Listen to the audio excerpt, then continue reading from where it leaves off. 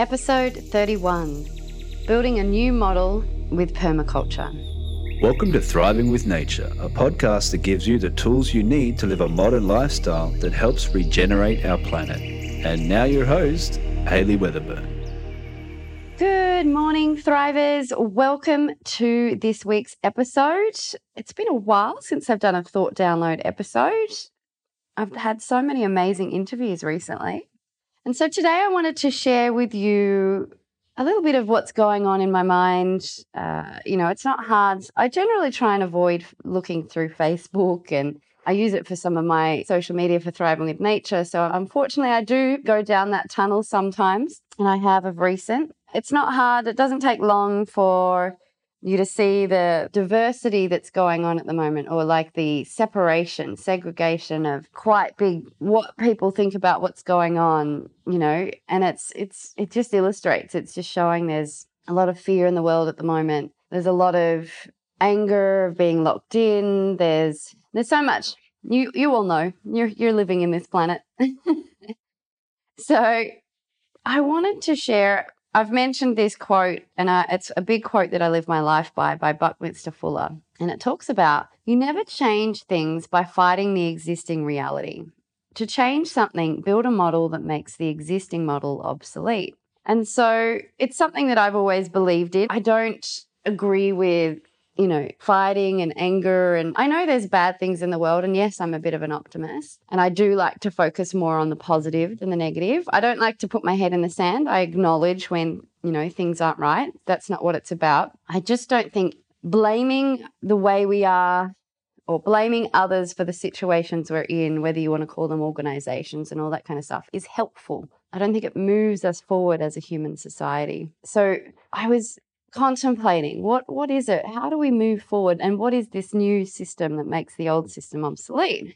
Well, interestingly, I was revisiting some of my permaculture studies. I did a permaculture design course with the amazing Nick Rattar here in Bali a couple of years ago, where I learned about the 3 ethics and the 12 principles of permaculture.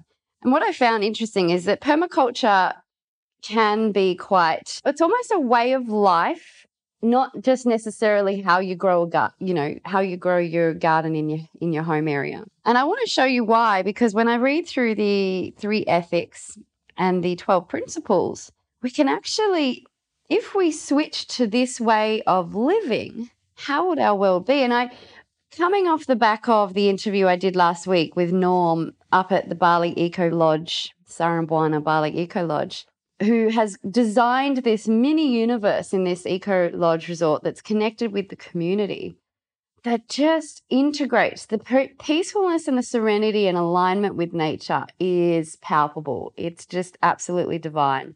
And he's based this model on permaculture. And I think that's sort of sparked my revisiting of the principles and everything. And so let me read to you. For those of you who haven't heard of permaculture, it was first come together by Bill Mollison and David Holmgren in Australia, in Tasmania, actually, where some of my family live. And yeah, it came about, I believe David Holmgren was a student. He was living in Bill Holmgren's house at the time, and together their passionate interests, they sort of developed these concepts of permaculture, and it ended up spreading around the world.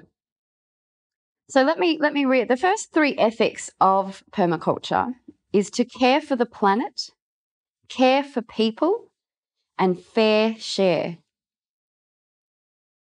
So those 3 ethics, if you took those ethics as the sort of way we looked at COVID, the way we looked at all sorts of, different matters of the world, do we look at, are we caring for the planet by locking everyone in?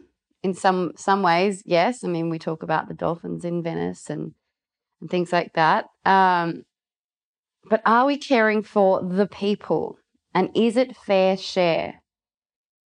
Is it really helping people over? I don't know the answer to this, and I'm more want to ponder and provoke some thoughts are out there. But is it overall, is it fair share?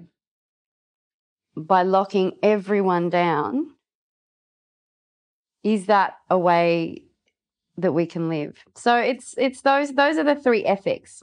But let's think about the 12 principles. Let's think about as a global, or maybe not even a global, just even, community. I think it starts small and it grows big. So you can go and create your own property that's based on the principles of permaculture. That's a great way to start. And then invite the community to also create, align with these principles, and if they feel. So the first principle, which is one of my favorite ones, is observe and interact.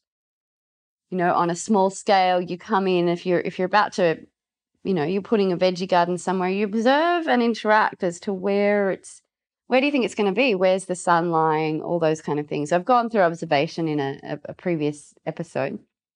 You interact a bit and sort of then step back and observe. Did that make things worse? Did that make things better if I put that there? For example, I'm observing my mango tree outside my window right now, and I interacted with the mango tree. I knew I needed more sun on my living supplement garden, but I also knew the mango was about to fruit soon. And it was such a toss it up and turn of whether or not to cut a hole so I got more sun. And I ended up cutting a big chunk of this mango tree. And now I'm observing that this time last year, there were so many mangoes already growing on this tree. And I only found a couple of bunches of these tiny little green mangoes starting to grow. And it really makes me realize that it wasn't the greatest of decisions, but of the 2 things, I wouldn't have had sun in my garden. So it's really quite interesting. So observe and interact. And right now, observe and interact the community that is being locked down. Is it a mistake? Like, is it the best of 2 worst things that you have to decide between? The fact that I had to sacrifice some mangoes for some sun, or do I leave it so that the mango tree still grows the mangoes and I sacrifice the living supplement garden? So it's like, is locking people away, is it just the best of the options? Potentially, it could be, but we don't know. But it's just observing and interacting. Is this the best for our society right now? 2 is catch and store energy. So this is about, harnessing renewables, the catching and store energy. That's just growing your own fruit and veggies. That's a type of energy that we eat, and it gives us energy. Catching and storing the sun's energy. Maybe you catch and store a water type of energy, but life needs energy. We need energy to move. A lot of our things need energy to move.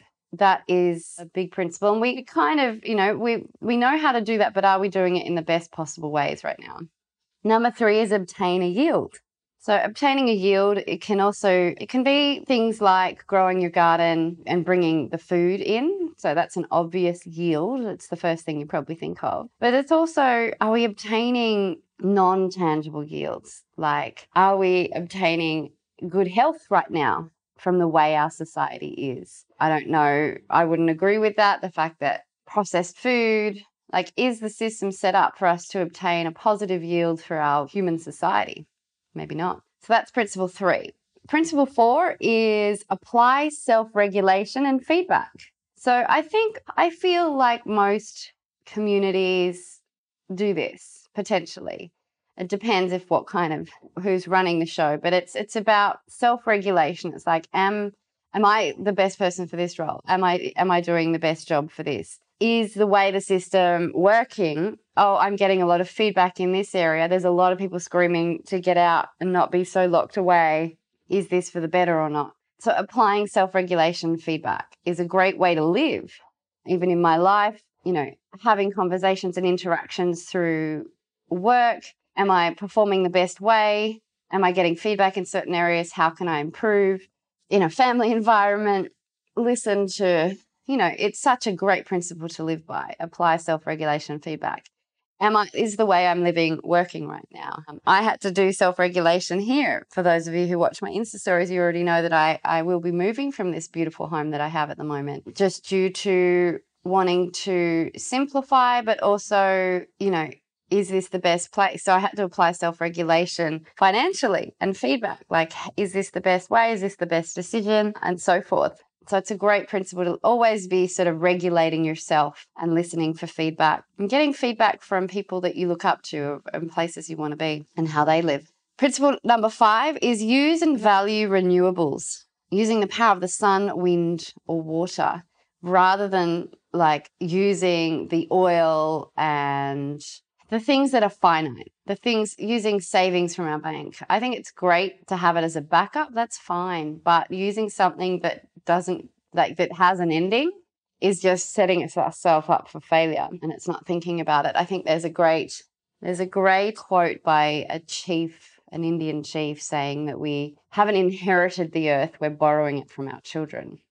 And so that's a great way to look at, especially when you look at use value renewables. Let's make this a long-term success. Number 6 is produce no waste. I think everyone in this planet, especially here in Indonesia, you can see what waste is doing. It's suffocating the animals in the ocean. It's poisoning people from burning plastic. We need to align. Nature's waste is actually food for other organisms. Like the trees, leaves, and branches feed the microorganisms that ultimately feed the roots of the tree. It's a beautiful cycle, beautiful food web.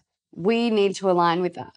Number 7 is design from patterns to details. So another way of looking at that is look at this holistically on a grander scale. Don't just design the waste system by thinking about the waste system. Design the waste system thinking about how products and food are made, and look at it holistically. Look at the products. When products are built, think of the waste. So no longer should any company that invents anything ever invent it without knowing how it can be reused again, and without no waste. So those can integrate together. Number 6 and 7, design from patterns to details holistically.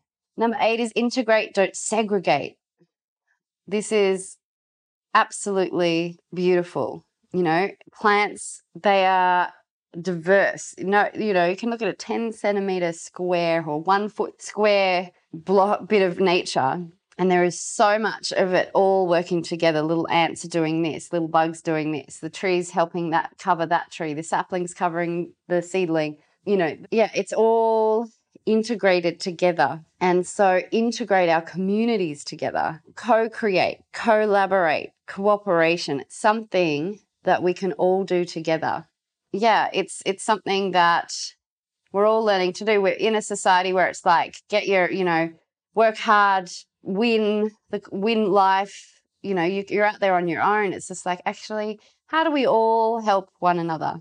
Number 9 is use small and slow solutions. We're in a world that loves instant gratification, primal brain, and we can't blame ourselves, but if we want the world to succeed, we need to use our prefrontal cortex and use small and slow solutions rather than grand and fast solutions, potentially like locking down a whole city. It might have been needed. I'm not saying that it's not. I don't know the answers to this, but it's just a great thing to question when you look at it aligned with the principles of permaculture.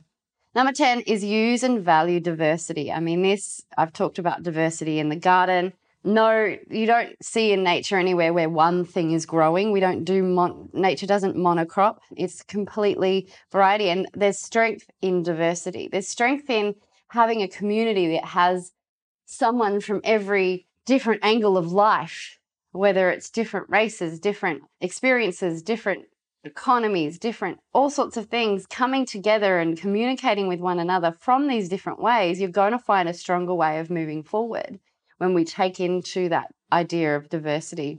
How do we make the majority and help happy and move forward, and then go back to fire and self-regulate and feedback and come back? And there's strength in diversity. Number 11 is use edges and value the marginals. This is another way of saying think outside the box. In permaculture, you look at that little corner of space that's just space, and can that be used in a really beneficial way for the whole garden? Is there something you can plant there that actually will start to produce a yield, which is number 3. And thinking outside the box in life and in how we're doing things. You know, the one answer is fear is to shut down and hide.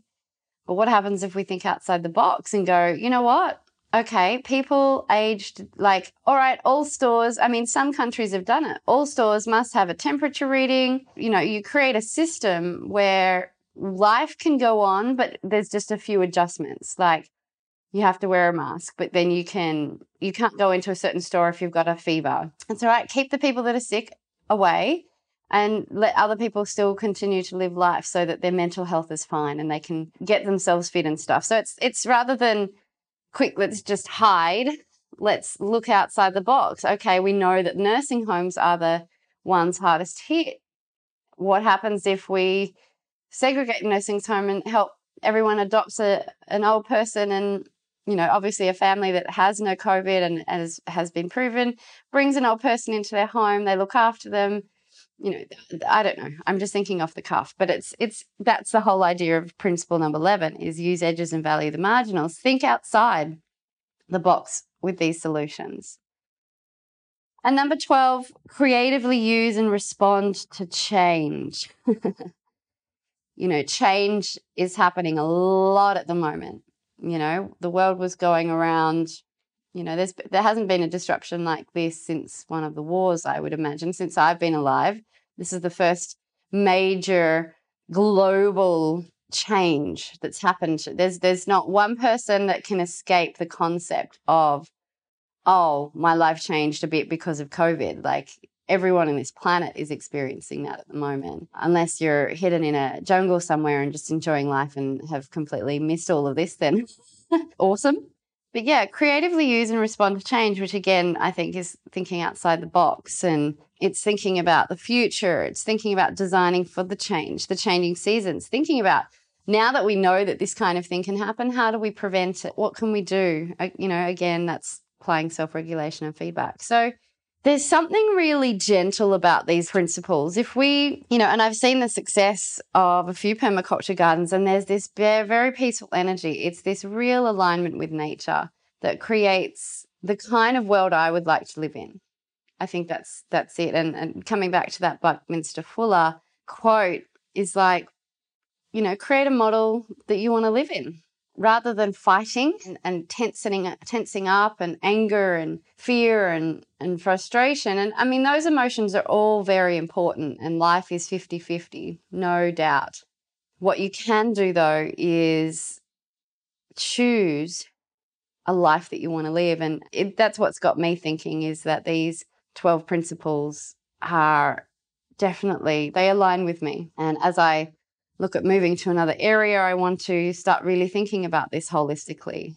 Design from patterns to details. I want to see that wherever I move, I can start to bring in these principles, and even just the way I live my life right now. I feel like this is you know, some people say permaculture can be used like a religion in some sense. Some people can get quite dogmatic about it, and I think there's extremes in absolutely everything. But yeah, it certainly got me thinking, and what kind of world do I want to live in moving forward? And from what I've witnessed and experienced, those little micro worlds that I've visited that use these principles and these ethics feel really peaceful, feel really aligned with nature, and feel like a world that I would like to live in. So those are my contemplations for today. Thank you so much for listening. I'd love to hear from you. Feel free to reach out on Instagram or Facebook or on the website. Write some comments underneath the transcript.